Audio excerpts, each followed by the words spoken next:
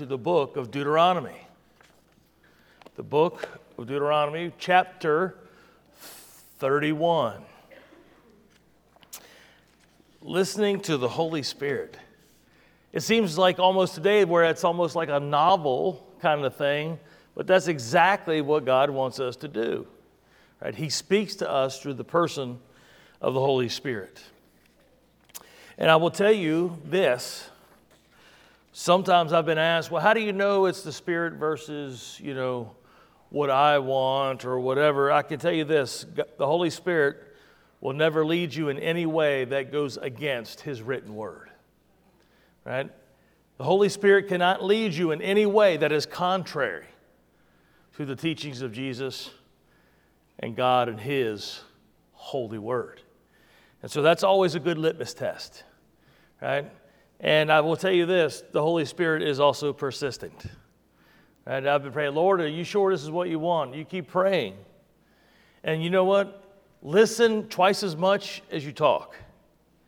And the Holy Spirit will speak to you if you are truly one of His. Amen. All right, Deuteronomy chapter 31. We're going to read verse 6. Would you please stand to your feet?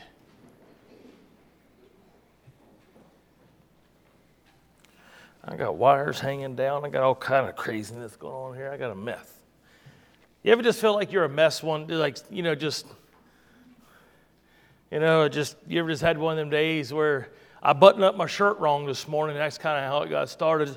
I bought this new shirt. Listen, I shop well.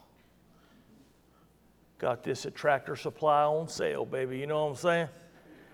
Hey, you know you're a redneck when you shop for clothes at the Tractor Supply place. I got me a Carhartt belt and who made this shirt.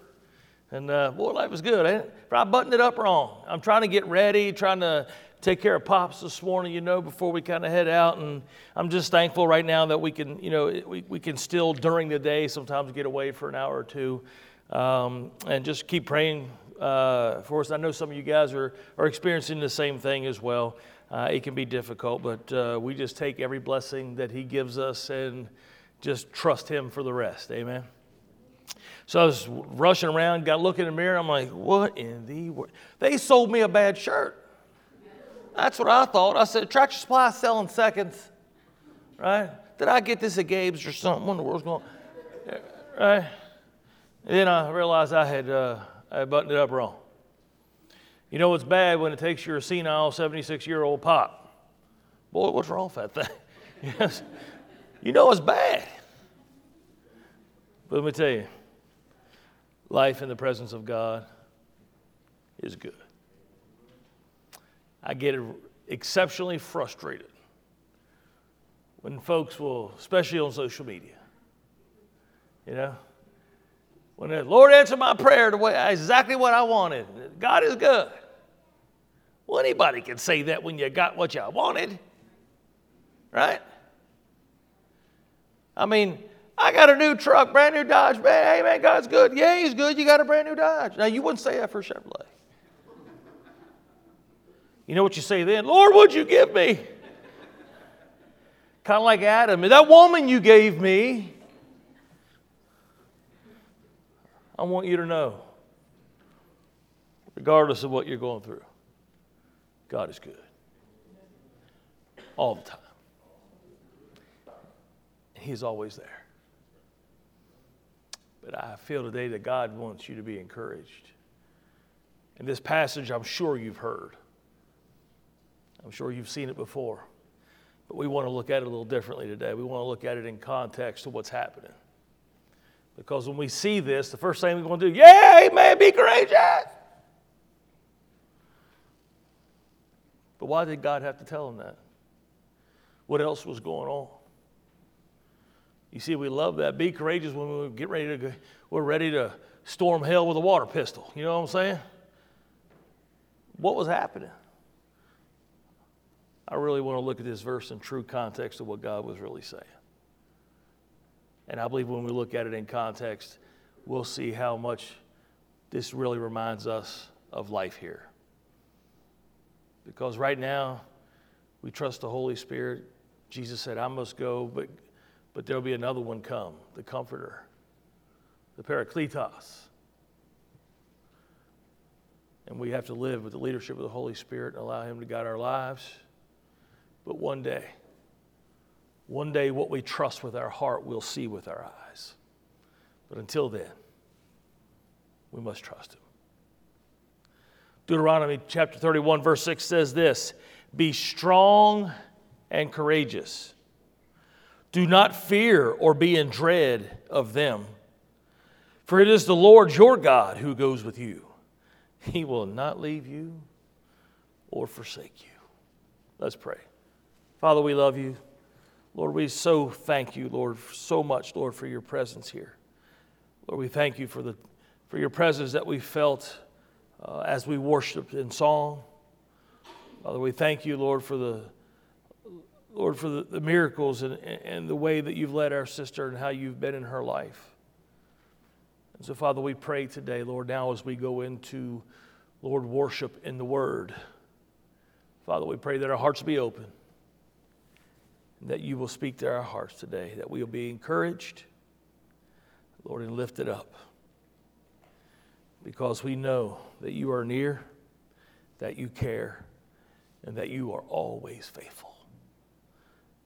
And Lord, we are eternally grateful. And we pray this in the name of your beautiful Son, Jesus. Amen. Y'all can be seated.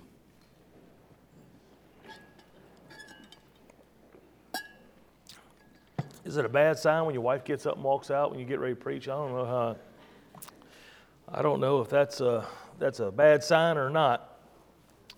I apologize. I get myself fixed here. This is the book of Deuteronomy. Some theologians say that we know that Moses wrote the book, or at least cited the book, and he probably had help with the actual writing part. We know that Paul did that from time to time, where he would write, they would write it down for him. But this is the address of Moses to the people of Israel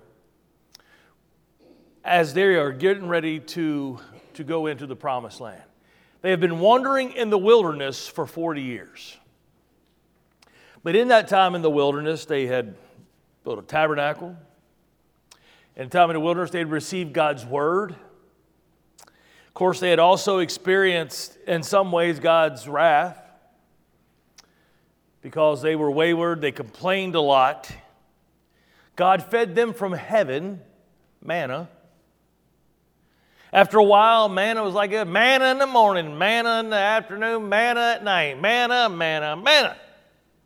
Lord, we're tired of manna. Oh, you are. You're tired of me feeding you and supplying for you in a place where there was no supply? So then God said, all right, He gave them quail. He said, I'll give you quail until it comes out your nostrils. That sounds like something my mama would say. Boy, I'm going to tell you right now, I'll make you eat that until it comes out your nostrils. I can hear her saying something like that. Remember when Moses was up on the mountain, I wonder why, is he ever going to come back? And so remember, they took all their gold and they make the golden calf, and God's anger was kindled. They learned of God's holiness. Remember God's holy mountain. No one was allowed to step foot on unless God invited them there. There's so much that they had learned. They were like infants, and God was teaching them of His anger, of His grace, His mercy, of His ability to supply water where there was no water, supply food where there was no food. The Bible even says that they traveled for 40 years in the wilderness and their clothes never wore out. Man, you talking about a favorite pair of shoes. I've had a favorite pair of shoes. Anybody else have a favorite pair of shoes? I got a pair of shoes I got a pair of boots that I bought when Jordan was 2 or 3 years old. A pair of Ariat Ropers. I still have them. Love them shoes. Well, Huff, why ain't you wearing them today? Because even a favorite pair of shoes gets old. You know what I'm saying? I put them on from time to time, but I don't wear them every day like I used to. You imagine 40 years?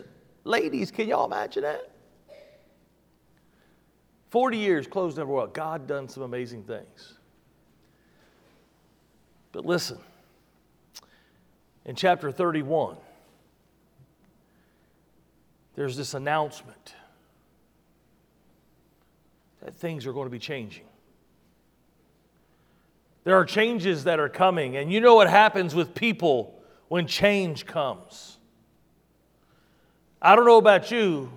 I don't mind. I'm not a guy. I usually say I don't mind change because I work a job where I'm here one day, there another. I never know where I'm going to be. Sometimes I got my week planned out, and by Monday afternoon, it's shattered. My whole plan is gone. Now I got to rework my plan. I mean, that's just kind of how my life is, between my secular job and this, and I kind of used to it. But I found that I still really don't like. I think that I like change. I like changing vehicles. I've had a lot of them, right? Like changing that kind of stuff. But it got chilly one day, and I put on this thing, and I realized that it was from the company that, 2 companies ago, and I've had that thing since 1997 or 98. I'm surprised it still fits, but I still got it. Been using the same meter, got a crack in the lens. I've recorded videos that went out nationally with a broke lens, and they're like, why do you have that meter? I'm like, it's mine. I like it. Well, they finally got on to me. You got to quit making videos using a broken tool. So I said, okay, well, buy me a new one, and I will. And they did. And it's in the case. I still use my old one. I just don't make videos with it. But I'm so Rain Man about that when we do a video, I make Tim use his. I ain't using mine. But I did get a new one just in case mine breaks. I think I'm a person that likes change. I like to experience new things. I like to meet new people, I like to see new places. But there's a lot of things that I hate change in. But change happens to all of us. And it can be difficult. And I can imagine our sister here, you imagine getting to work, sell your house. Been there. Change is difficult. And they're getting ready to experience change. And I want to share that with you just for a few minutes. I want to start at verse 1 and read verses 1 through 5. And I want us to just take a look for a few minutes. You see, the things that were changing, Israel's about to experience serious change. After 40 years of wandering through the wilderness, the leadership was changing. Their location was changing. And you know what else? Their list of enemies was going to change and grow. You see, they were getting ready to enter the promised land, the land that God had promised them. Here's the problem. There was somebody else on it. You imagine somebody telling you, here, I got you a place to stay. And you go in and somebody else has already got it. We're like, wait a second. God had promised it to them. But it wasn't going to come without having to walk by faith and do their part. There will be battles. The battle of Jericho. And not only did they have to go take the city of Jericho, but they had to do it in a way that seemed crazy. All right, everybody get their weapons together. We're going to take Jericho. No. I want you to go down and march around it. What? That's how we're going to take Jericho? We're going to just march around it? Yeah, and I want you to do it for 7 days. And then on the 7th day, I want you to do it 7 times. And then blow your trumpet.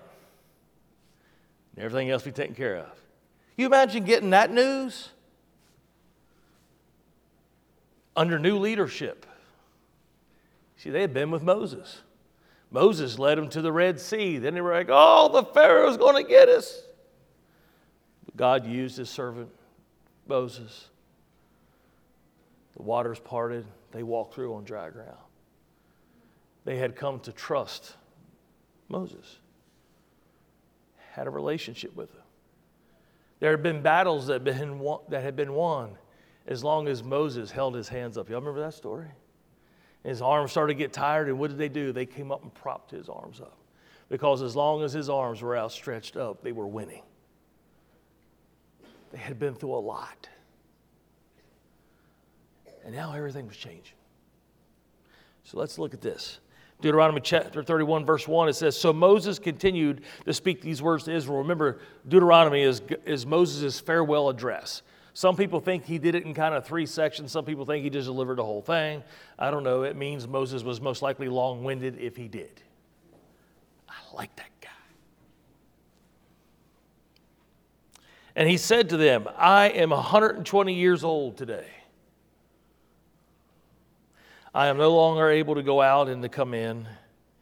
And the Lord has said to me, you shall not go over this Jordan. If you remember the story of Moses, there was a reason he wasn't going to go over. You see, one time God told him to smite the rock. It hit the rock. And water came out of the rock. The second time, Moses was angry at the people. God told him to speak to the rock. But Moses hid it. Just for that one thing, Moses doesn't go. Listen, I didn't say Moses didn't go to heaven. But because of his disobedience, Moses had gone as far as he was going to be allowed to go. Verse 3 says, the Lord your God himself will go over before you. He will destroy these nations before you so that you shall dispossess them. And Joshua will go over at your head as the Lord has spoken. So they're getting ready to go in and he says, listen, you're going to dispossess the land. You know what I mean dispossess is? It means you're trying to think of what happens when you get kicked out of your apartment. What do they call that? Eviction, thank you so much. This is a group effort, folks. It's a group effort. I forgot to put that word in the notes, okay? They're going to evict these people, and they're not doing it like, excuse me? God gave us this land. If you could just, I'm sure he'll give you some, if you could just kind of, that's not how it was going to go. Moses says, God's going to go before you. And you're going to dispossess this land. You're going to run these people out. And Joshua is going to be at the head.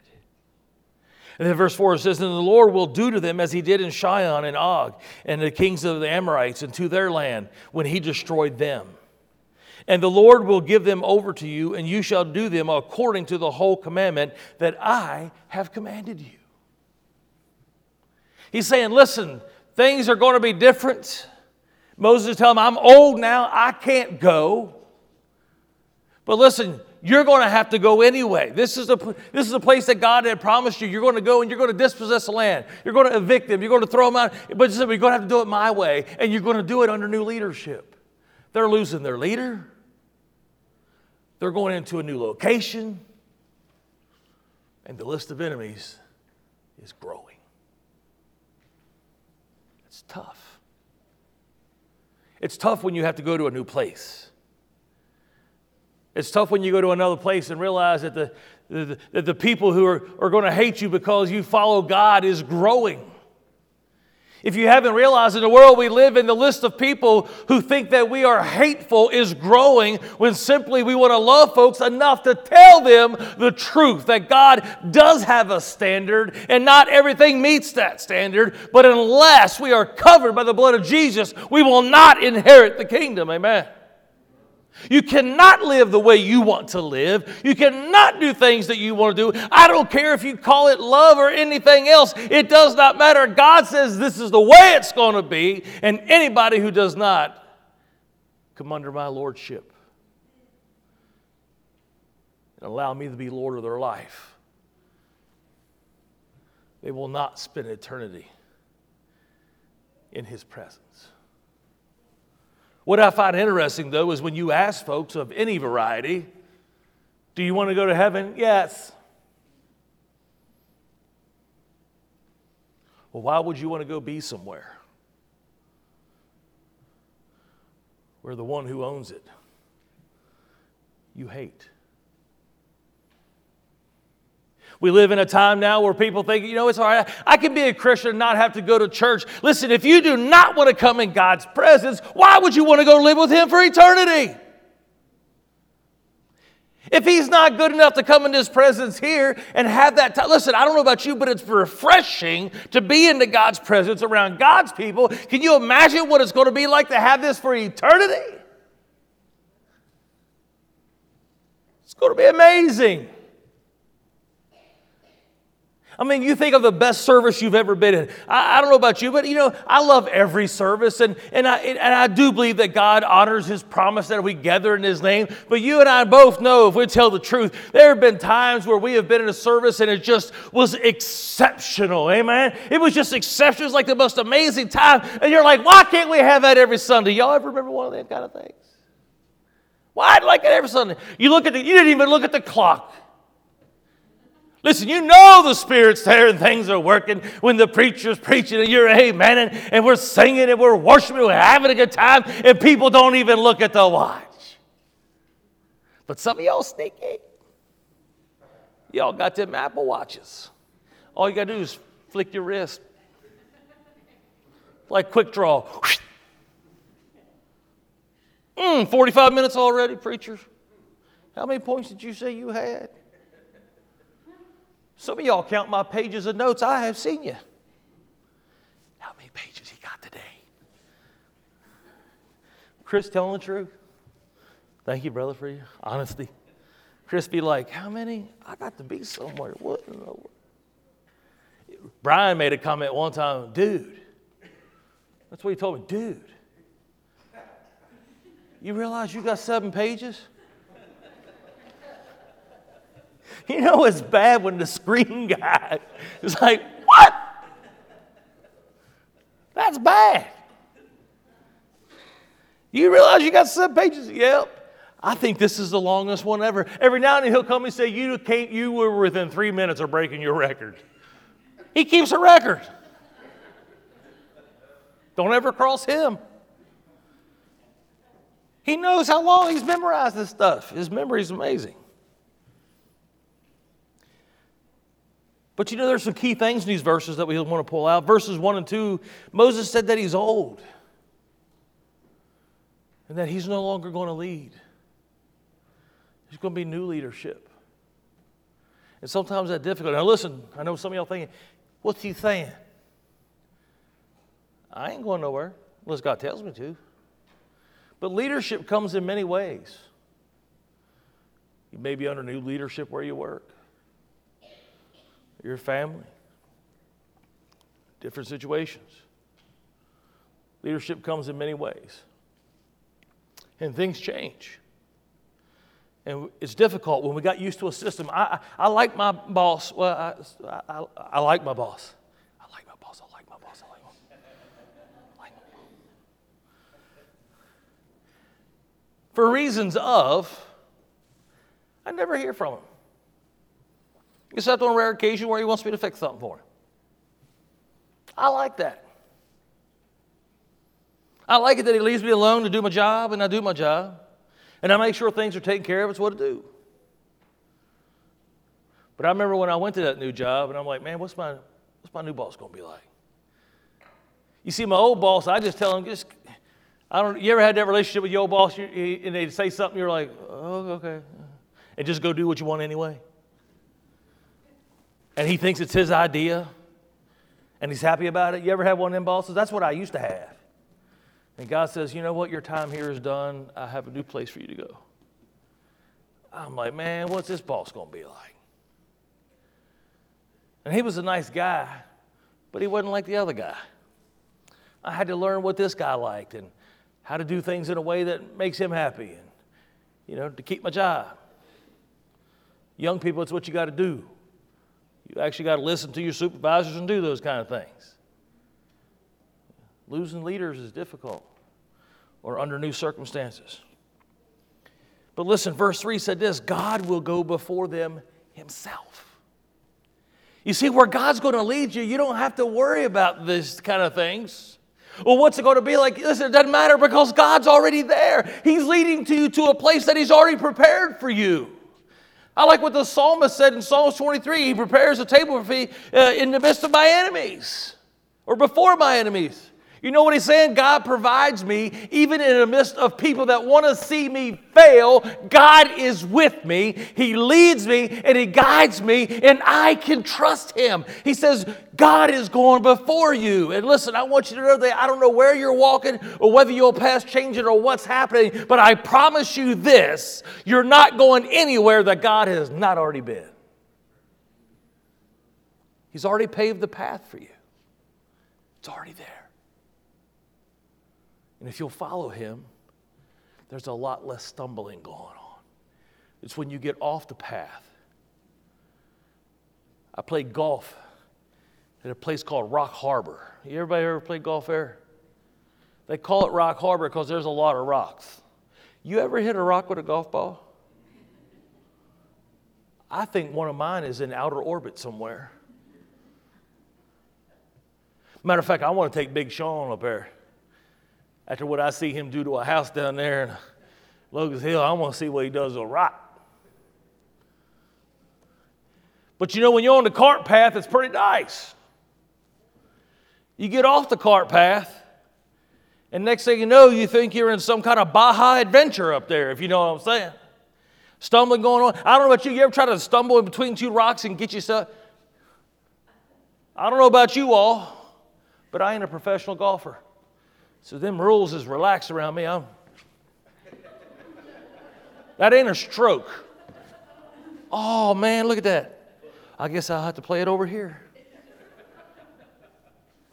I'm just going to tell you to do it.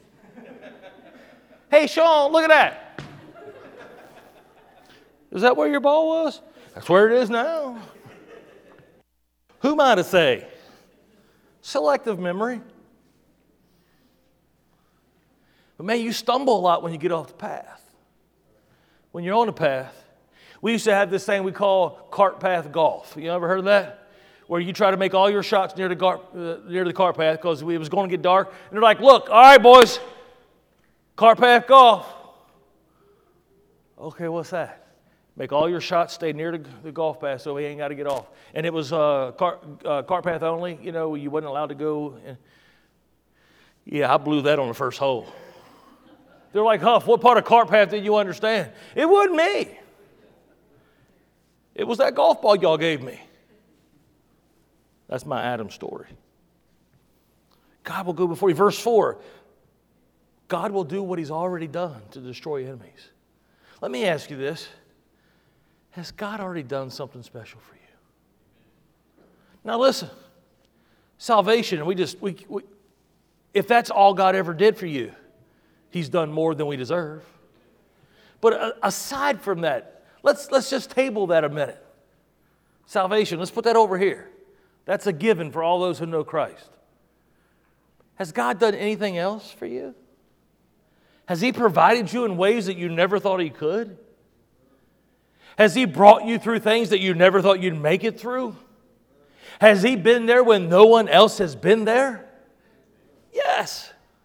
You know what he says? That listen, here's the deal. God's going to do what he's already done. And I don't know about you, but I could tell you countless stories of just what God has done for me and for my wife. But then if I add in all my friends and family that I know that love Jesus and God has done amazing things for them, listen, we'd be here all day and all night for weeks and months and years to come talking of his greatness. And by the way, why don't we do that? Why don't we talk about his greatness? Why do we always get around and talk about what ain't going right? And that includes me. Life is tough sometimes. Sometimes you just got to squeeze them lemons and add a little sugar, amen? Problem is, some of you so sour you don't know what sugar is. Just been sucking on. What's wrong with you? Had lemons today, didn't you?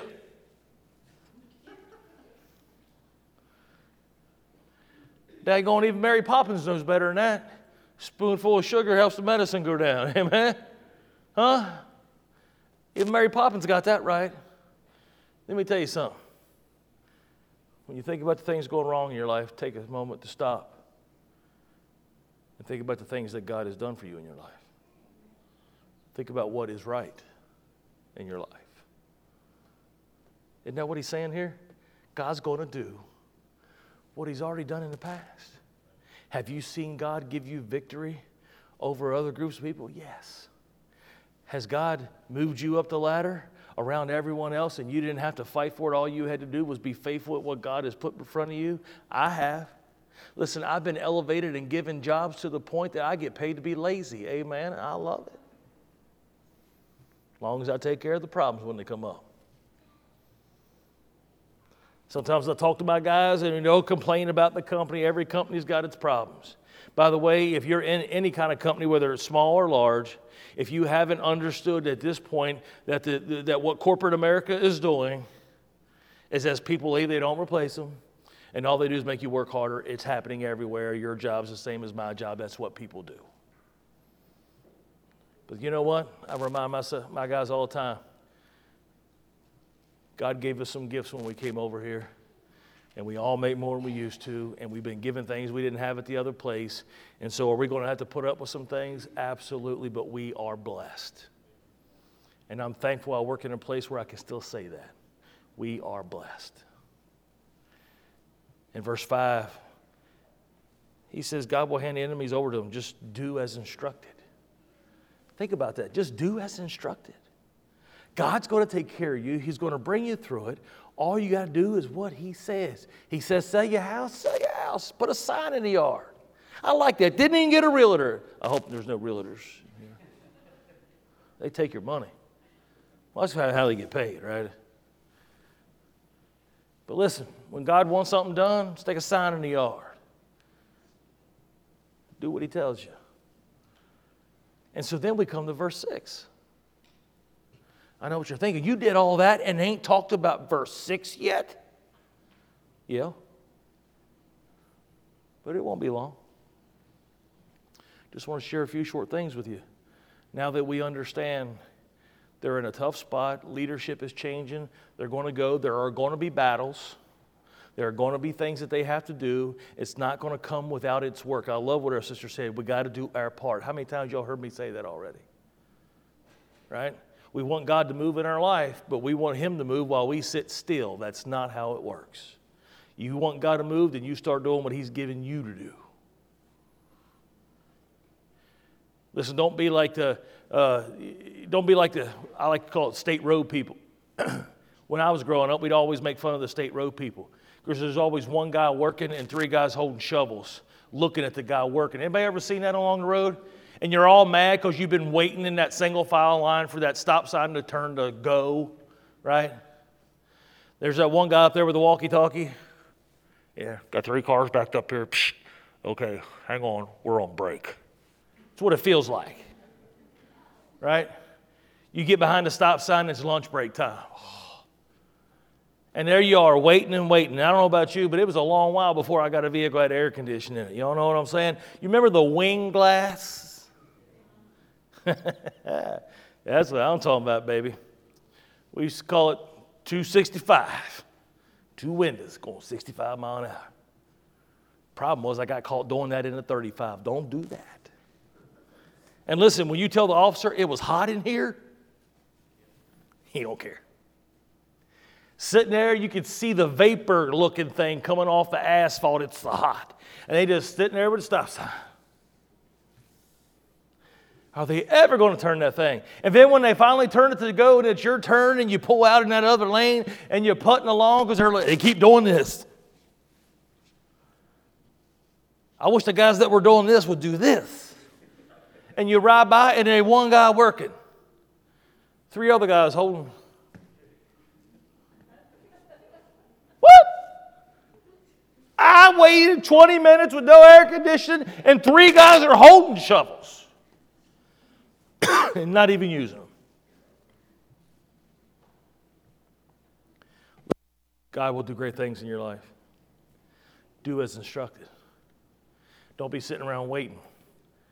I don't know about you, but we used to take break at work back when I was installing heating air conditioning. We'd sit around and we'd take a break. All right, guys, let's take a break. And you know why we said, all guys, let's take a break? Because you don't want to be the one guy sitting there while somebody else is working because it makes you feel bad. Well, sort of. It makes you feel bad for him. Right? Like, boy, you're breaking a sweat. Come over here and sit down. Daggone it. So when everybody's sick, you feel better about it. But then who's going to be the first guy to get up and break the break? You know what I'm saying? Who's going to be the first guy to get up? All right, boys, it's time to get back to work. We'd be looking at each other. Well, if y'all sitting, I'm sitting. And you got to wait for somebody to finally make the move. All right, we got to go. Don't be sitting around waiting for God. God, all right, when you start to move, and I'll go. Listen, he already moved. God commended his love toward us that while we were yet sinners, Christ died for us. He already made the first move, folks. Start moving. But this is why. You see, verse 6. Verse 6 tells them about their attitude.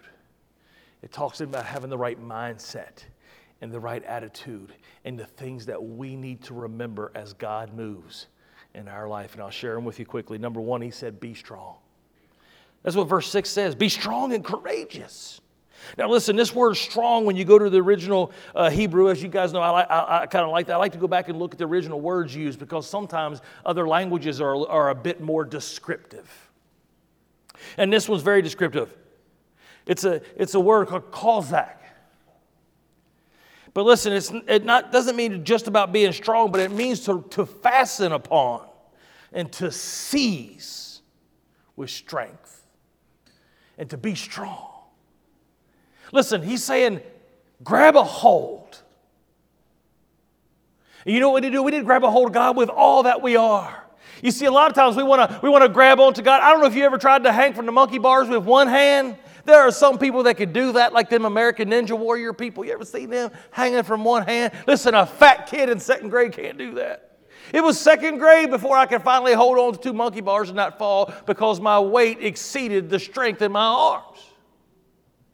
And I was finally strong enough in second grade that I could do the monkey bars. You know, you have two hands, then you got to reach out and grab the next bar. Yeah. Y'all remember that? And it was second grade before I could finally hold enough of this, with this, to let go with this and grab the next bar. Up until then, as soon as I let go of one hand, there it was. There, just look, Fat Huff down again. I may got to be able to, let's go play on the monkey bars. Why? I can't do it. Problem is, there wasn't nowhere to go for a fat kid. Don't try to seesaw one time. You know you're fat when it takes two other kids on the other side to level the thing. You know how hard it is to be a fat kid and try to talk two other people to get on a seesaw so you can seesaw together? Listen, I didn't get to seesaw until I got to sixth grade and lost some weight. It was hard for a kid.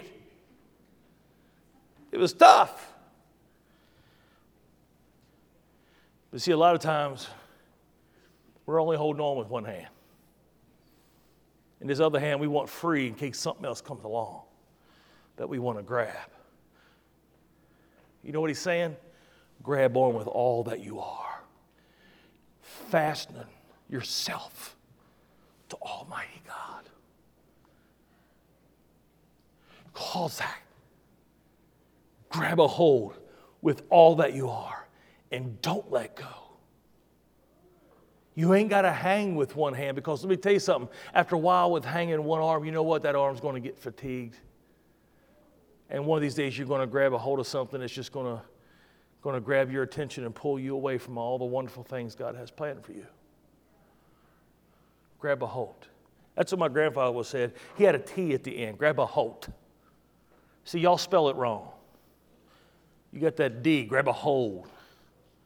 Grab a hold just don't quite sound as emphatic as we need to be today. In the words of my dearly departed grandfather, Charlie Schaefer himself, I could see him now saying, son, I'm where I long to be, and I'm in his presence. You know what I would want for you today? I'd want you to grab a hold with all that you are, and don't you let go for anything else. Because there is nothing in this world that's worth grabbing a hold to that will take you away from the presence and the leadership of Almighty God and His Holy Spirit in your life. There is nothing else in this life worth laying hold to except for that which God ordains. Grab a hold. He says, and be courageous. By the way, in Deuteronomy 11, verse 8 and 9, it says, "You shall therefore keep the whole commandment that I command you today, that you may be strong. And go take possession of the land that you are going over to possess, that you may live long in the land that the Lord swore to your fathers to give them and to their offspring, a land flowing with milk and honey." When it says there that you may be strong, he tells us how to be strong. He tells us how to lay a hold. How do you lay a hold of God and hang on? Listen, you know what you do? You grab all that he is and all that he says to do and all that he commands, and you let that be the most important thing and the only thing in your life. You see, his commandments, it tells us how to be married, it tells us how to live, it tells us how to work, it tells us how to interact with other people, it even tells us how to interact with non-believers. Listen, God's word gives us all that we need, and if we do it, every aspect of our life will be blessed. Oh, it doesn't mean that we won't go through troubles, but we'll not let them troubles turn us around. Grab a hold. Be courageous. The primitive root word means to be alert, physically on foot or mentally in courage. Think about that. Grab a hold and keep this in shape. Oh, listen, this may get out of shape, but this is important right here. You see, he's saying to grab a hold, but protect your mind and strengthen it. Being courageous is about being alert in our mind and having the courage. You see, courage is not a physical thing. Courage is a mental thing. You see, courage is when people ignore the fact that there's a fire and they go in it to get a hold of somebody. Other people in their right mind run away from a fire. Courage is what allows us to go into the fire and trust that our equipment will keep us in the time of trouble. It's about having our mind prepared. We see in God's word in Hebrews, it tells us to have this mind in you which is in Christ Jesus. It tells us to do by the renovating of our mind. It means we got to throw out our old way of thinking and the way that the world thinks, because the world, listen, all the world wants is to have power. People will gather together in a group and see who can make the most noise, and whoever can get the most power and the most attention and draw it to themselves so that they have the upper hand. If you don't think that's what's going on today, then you are absolutely fooled. It's not because these people care about everybody else. They keep adding extra letters onto some of these things. LBGTQ, plus, minus, all these other kinds. Why? Because, listen, you come over to our group, we're going to have the power, and we are going to set the standard, and it's going to be what we want, and we'll live in our world and our utopia. But we realize today that the world is going to fall flat because it's built on nothing but sinking sand. That's all that's there. You see, courage is something that we're going to have, folks. If you haven't noticed that in our country, in our land, leadership is changing. The land we live in is changing. We've been able to walk free and tell people that we love Jesus. While there's other people in other countries that would lose their head and have it separated from their shoulders for saying such a thing. Listen, you don't think it can't get bad? Look at the Middle East and see what's going on. We're headed there. There is a hatred toward those who will hold the standard of Almighty and Holy God. Things are changing. Leadership is changing. Our list of enemies is growing. In this land, it will not surprise me if within the next 5 to 10 years, holding fast to God's word will be condemned as hate speech if we don't twist it and contort it to try to include behaviors that are contrary to God's word. It's coming. It'll be here in a town near you very soon. It's already in the works.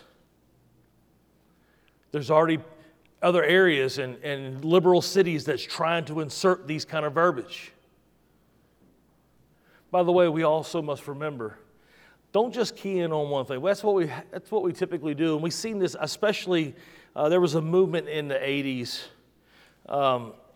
When you go back, and I won't get in deep into that. If you ever wanted to talk about it, I'll sit down and discuss it. There were certain preachers that were high profile, and they were condemning, and rightly so, condemning certain things, but they were keying in on certain things. At the time, it was things like Larry Flint and those kind of folks, if you know what I'm saying, and I think that it's a lot safer to use with kids in the room. But the likes of him, if you're not sure who that is, and look it up. But there was this movement. And I'm going to tell you right now, you cannot legislate morality.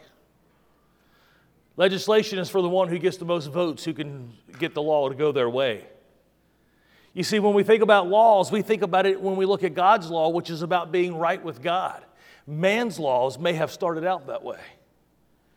But now man's laws are about getting the popular vote. And as the amount of Christians in America shrinks,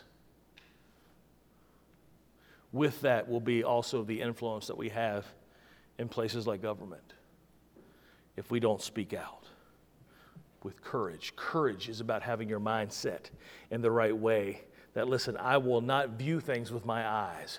I will view things in a way that I will listen to the Holy Spirit. When the Holy Spirit says go into the fire, we must go into the fire. He says, be strong, be courageous, be alert mentally. Condition your minds with the Word of God and with praying and listening to God. Again, I tell you all the time, listen twice as long as you speak. We go into prayer and we give Him our list of things that we want fixed, and then we end it. How often do we sit in silence and allow Him to speak to us? Some of us don't know what God's voice sounds like because we never listen to it. All we are too busy talking. You ever met a person like that? I remember one time trying to change the subject.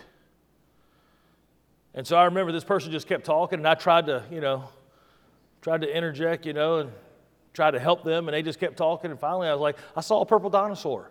Never even heard me. Kept on talking. They took a breath. I saw a purple dinosaur. They took a breath. I had a small window. And I said, I saw a purple dinosaur just to see if you know what. That's what I was hoping would happen. You saw what? Never heard it. Just kept on talking. I'm like, well, they aren't interested in hearing wisdom. They're just interested in letting out their frustration, which I just sat there and listened at that point. Because that's all they wanted somebody to hear. They didn't want somebody to help. Now, I think sometimes we treat God that way. We just want Him to listen, but we're not really interested in what He has to say to us. And when that happens, folks, we'll wonder why we're not getting blessed. Well, now you know. In Isaiah 41, starting at verse 10, it says, fear not, for I am with you. Be not dismayed, for I am your God. I will strengthen you. This word strengthen here, guess what? Same root word that we see in courage. It's the same root word in the Hebrew. It's translated as courage in one place, and it could also be used for strength. It's the same root word. Psalms 27:14, it says, wait for the Lord and be strong, and let your heart take courage. Wait for the Lord. Be strong. Don't let go of Him. Say, you know what? Sometimes we think God's not moving, but He's really at work. It's just because we don't see it. Because we don't see it, we don't think anything's happening. You ever looked at the end of a long hose and wonder, why ain't this thing got no water coming? And then when just about you think, oh, I'm going to go figure this thing out. Water hits you in the eye. It's moving. It just takes time. God's always at work. Sometimes we just have to patiently wait. Psalms 31, starting at verse 23 and 24, says, love the Lord, all you His saints. The Lord preserves His faithful and abundantly repays the one who acts in pride. Be strong and let your heart take courage, all you who wait for the Lord. Sometimes having courage is about conditioning our mind to understand and believe that at those moments that we think God is not at work, He is at work, and God loves us, and He is for us. God is for you. And then it says, do not fear or be in dread of them. This word fear is a word that, it's about revere. It's about being in awe. We think of the word awesome, and people use it for everything, right? Dude, that's awesome. That's really a word that we should really reserve that for God Himself, because in the Scriptures we see this word that is translated, it's afrats, but it's translated to be fear or in dread, to revere. The problem is when we're afraid, we're revering the problem bigger than the one who we know can bring us through the problem. You see, when we're fearful of something other than God, what we're doing is we're saying that the power that this thing has in our life is bigger than the God that is present in my life, because I am in awe of the problem instead of being awe of the one who can deal with the problem, who has the power to do it when I can't. That's what happens when we're scared of things, folks. We are revering and we're in awe of the thing, when that should be reserved for Almighty God alone. Jesus said this, I tell you, my friends, do not fear those who kill the body, and after that have nothing more that they can do. But I will warn you whom to fear. Fear him who, after he has killed, has the authority to cast into hell. Yes, I tell you, fear him. He's talking about himself. Almighty God. By the way, the word used there for fear in the Greek is phobia or phobeo, which is the root word of phobia, right? Arachnophobia is fear of spiders. We put that after a lot of other things. Whatever it is, and then phobia at the end, it means we're scared of it. I don't know about you. I revere God, but snakes get real close to that too. You know what I'm saying? I don't think a whole lot of things rattle me, but snakes rattle me. I'm like, Lord, I trust you, but you're going to have to show me something big here soon. I don't like me no snakes. Listen, I don't care what it is. Garter snake, might as well be a cobra. People like black snakes, don't kill them. They keep copperheads away. I don't want neither. I got a shotgun. I'll blow all of them up. I don't care what they is. They a snake. If it got tongue goes out like that, it's gone. Out of here. Listen, I once shot a rubber snake, okay? That's just the way it is. I revere them. Not as much as God, but you're getting close. But I love the last part of the verse. He says, it is the Lord your God who goes with you. You're not going with anybody else. You ever been with somebody else that promised to be with you and promised to be right there? I remember me and my cousin driving. We had to drive down to Tennessee one time. He said, Huff, I'll go with you. I'll keep you awake. Shoot. Didn't get past Winchester on 81. What? I'm like, dude. What? You're riding with me to keep me awake. Your snoring does not count. My bad, man. I'm a little tired. Promised me he would be there with me. By the way, have you noticed in this scripture, Lord is all capitals? When you see Lord in all capitals, it means that's the national name Jehovah that the Jews, because remember, they wouldn't say Yahweh, but it's like a variation of that. They would call it Jehovah.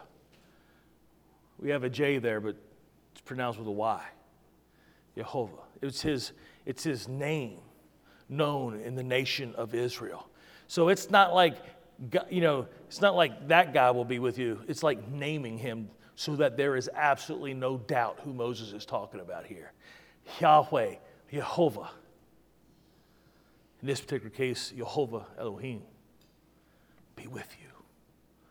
I want you to remember that, folks, as you walk through this life, you're not alone. As you go through change, you're not alone. Now, sometimes this is easy to say. Like, Huff, that's easy to say, but you're not. Listen, I understand that. I didn't say it'd be easy, but I just want to remind all of us, because I've had to be reminded this last year that it is Jehovah, Almighty God, the I am that I am is walking with me. I have no reason to fear anyone but God Himself. I should not allow reverence to be upon anything the way that I reverence God, because He is almighty. Psalms 27, look what the psalmist says the Lord, by the way, all caps in this scripture as well, because he's naming Him specifically. Yahweh is my light and my salvation. Whom shall I fear? The Lord, Jehovah, Yahweh, is the stronghold of my life. Of whom shall I be afraid? When evildoers assail me to eat up my flesh, my adversaries and my foes, it is they who stumble and fall. Though an army encamp against me, my heart shall not fear. Though war arise against me, yet I will be confident. Why? Because it is Yahweh who goes with me. And I am in awe of His ability and His love and His power, because there is no other like Him.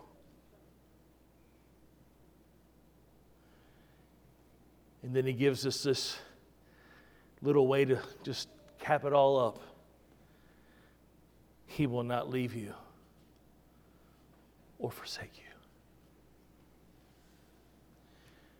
You see, it's not my perfection that keeps God in my life, because I'm not that. It's not my ability and it's not my talent and it's not even my willingness. It's because He is God and He is for me and He loves me and I've made Him Lord of my life. Does that make me perfect? No, but He is, and one day I will stand before Almighty God and I will be covered by the covering of perfection because of what Jesus did on the cross. It is His righteousness that will cover me, and it will count me as one of His, not because of what I have done, because of what God has done for me. He will not leave me nor forsake me. Jesus told His disciples in Matthew, at the end of Matthew, as He gives out the what we consider the Great Commission, I will be with you even to the end. He says, go therefore, make disciples of all nations, baptizing them in the name of the Father and the Son and of the Holy Spirit, teaching them to observe all that I command you. And behold, I am with you always to the end of the age. What is the end of the age for you? I don't know what it is for me. It may be to the end of the age when He breaks through in the portals of glory and I get to see Him and behold Him come through the clouds. Listen, I didn't even ask her, but Mary was talking about she saw this cloud. She goes, you should have seen this cloud that I saw the other day. It was amazing. And I think one day the world's going to look up and they're going to see something like they've never seen before, because Jesus is coming back and we will behold Him and we will love Him, and He's coming to get His own. So listen, the end of the age may be when we see Him break through the portals of glory, or the end of the age may be when they lay me out and I'm gone from this world and I'm separated my soul from this flesh, and I'll go to be home with Him and no longer walk by faith but be able to see Him and behold Him. I don't know what the end of the age is for you or for me, but listen, I know whatever it is, He'll go with me even until the end. He will not leave me. He will not abandon me. He will not forsake me. I don't know about you, but there's some things that come along in my life, as I'm sure it does in yours, that I'll be glad when the end of this is done. Sometimes we want the end to be closer, because I don't know how long I can walk like this. I don't know how long I can live like this. I don't know how long I can go every day with pain. I don't know how long I can do it. But listen, I know however long it takes, He is with me. He will be with me even until the end of this age. Whenever this is all done, I guarantee you, listen, there will never be a day, there will never be a minute, there will never be a month, and there will never be a moment where God has left me. He will be with me even until the end. And whenever that is for Him to say, I gave my life to Him. He said, if you give me your life up, I'll give you life everlasting. Listen, I handed over this whole sinful life, and with it I received eternity and a promise that I would go home and be with Him in glory someday. And I'm looking for that day. I don't know about you, but listen, every day I'm a day closer, and I don't know how long I'll have to live in the pain. I don't know how long I'll have to live with the difficulty and the discouragement. But listen, however long it is and however long He's decreed, I can promise you this, He will be with you even until the end. I had all these takeaway points, but I'm going to leave you with this. There's an old song in your hymnals.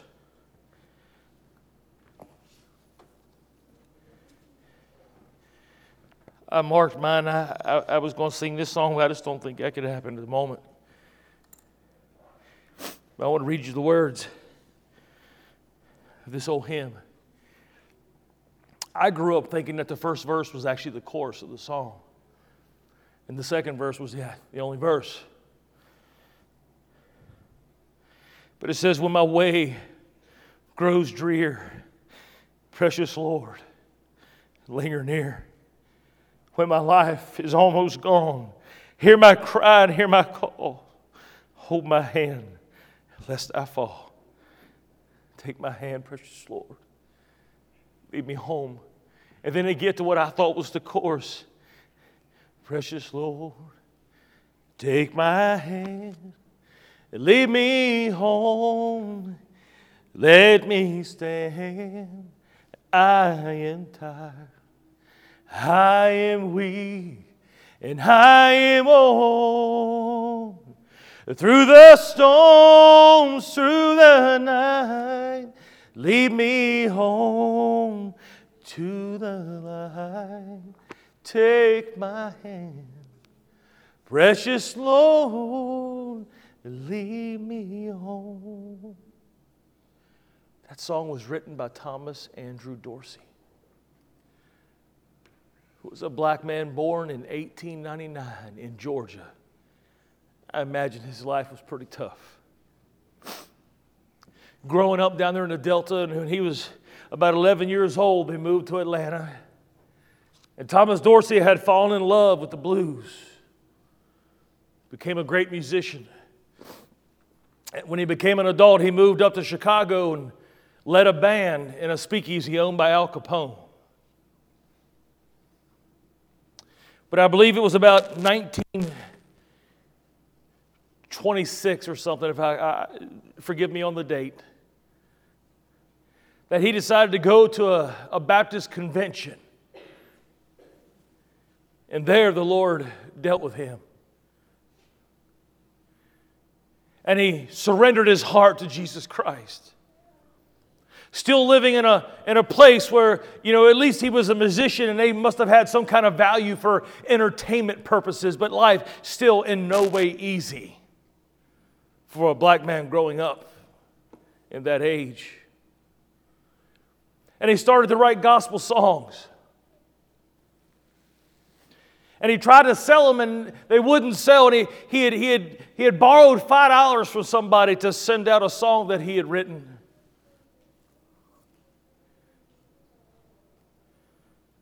By the way, one of the songs was one of Elvis Presley's favorites.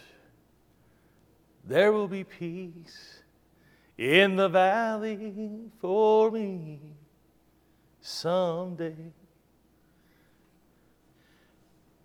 So finally, some of his songs started to sell, and he had traveled, and he was leading a gospel band at an event, and he got a telegram. And the telegram said this: your wife has passed. So a friend drove him through the night to get home, only to find out when he got home, not only his wife had passed, but his baby boy too. He was heartbroken. Why did this happen? He was just looking for something to ease his pain. God started to stir his heart. And that song that we just read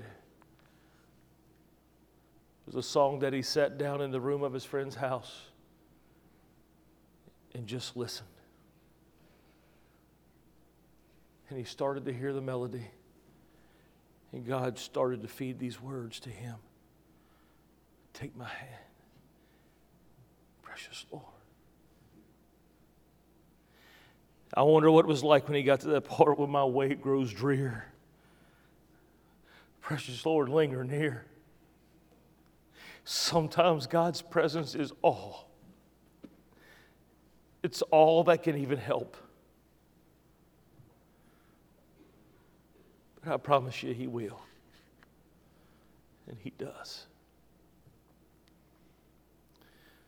Now, what I may be going through in life may be so much easier than what you're going through. It's hard to measure pain, ain't it? You know them hospitals, they got that rating system. From 1 to 10, what's your pain like? I sat with my dad and the doctor. My dad's hands, his knuckles are all big. And that muscle right here is all gone. He's got a big divot right here. And his knuckles are all big from where he'd been banging on ductwork all of his life. If you've ever banged ductwork, you know that your hands take so much abuse from the hammer, just constantly beating. There's a shock that happens. Carpenters have it too.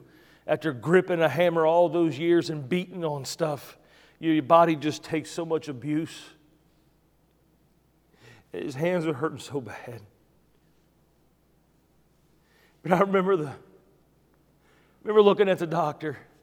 And the doctor asked my dad, he said, 1 to 10, what do you think your pain is? And another thing about banging duck all your life is you can't hear. And my dad said, what do you think? He said, and I yelled at him in his ear, 1 to 10, how bad is the pain? He said, son, pain ain't got a number. I looked at the doctor and I was like, there you have it. I don't know what they teach you in medical school, but apparently my old pops knows a little bit of something. Pain don't have a number. It just hurts, doesn't it? Remember the movie Roadhouse? Patrick Swayze, he's tough in that movie. That doctor asked him, you must like pain. You know what he said? Pain don't hurt. Dumbest line I've ever heard in my entire life, because pain hurts. I can't put a number on it, can you? You know what I find? There are some people that can't deal with a hangnail, get a paper cut and want to go to the emergency room for stitches. You know what I'm saying? Everybody running one of them? I mean, my sister was like, God bless her. Listen, she deals with pain every day, broken back, broken vertebrae. She does it. But when she was growing up with a kid, one of his kids, that girl was the toughest girl. She beat up boys all the time. It was awesome. She was my big sister. And they didn't mess with me because my sister would just straight out flog them. But Lord have mercy if she got sick. Everybody in the house knew it. If my dad got sick or hurt, you never heard a word. Some people's threshold for pain is different. So how can you measure those things? You can't. I just know this. It hurts.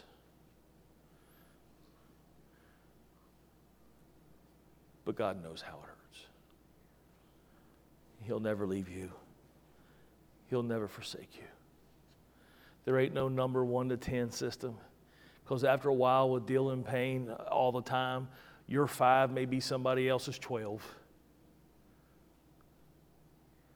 But God knows. The psalmist said this, "Are not my tears in a bottle?" Does God not know every tear? He's near to the brokenhearted. I don't know what it is that you're going through, but listen, I can tell you this. Grab a hold. Condition this to follow him. And remember, he goes before you. There ain't no place you're going that he ain't already been. And he'll be beside you all the way. Would you stand?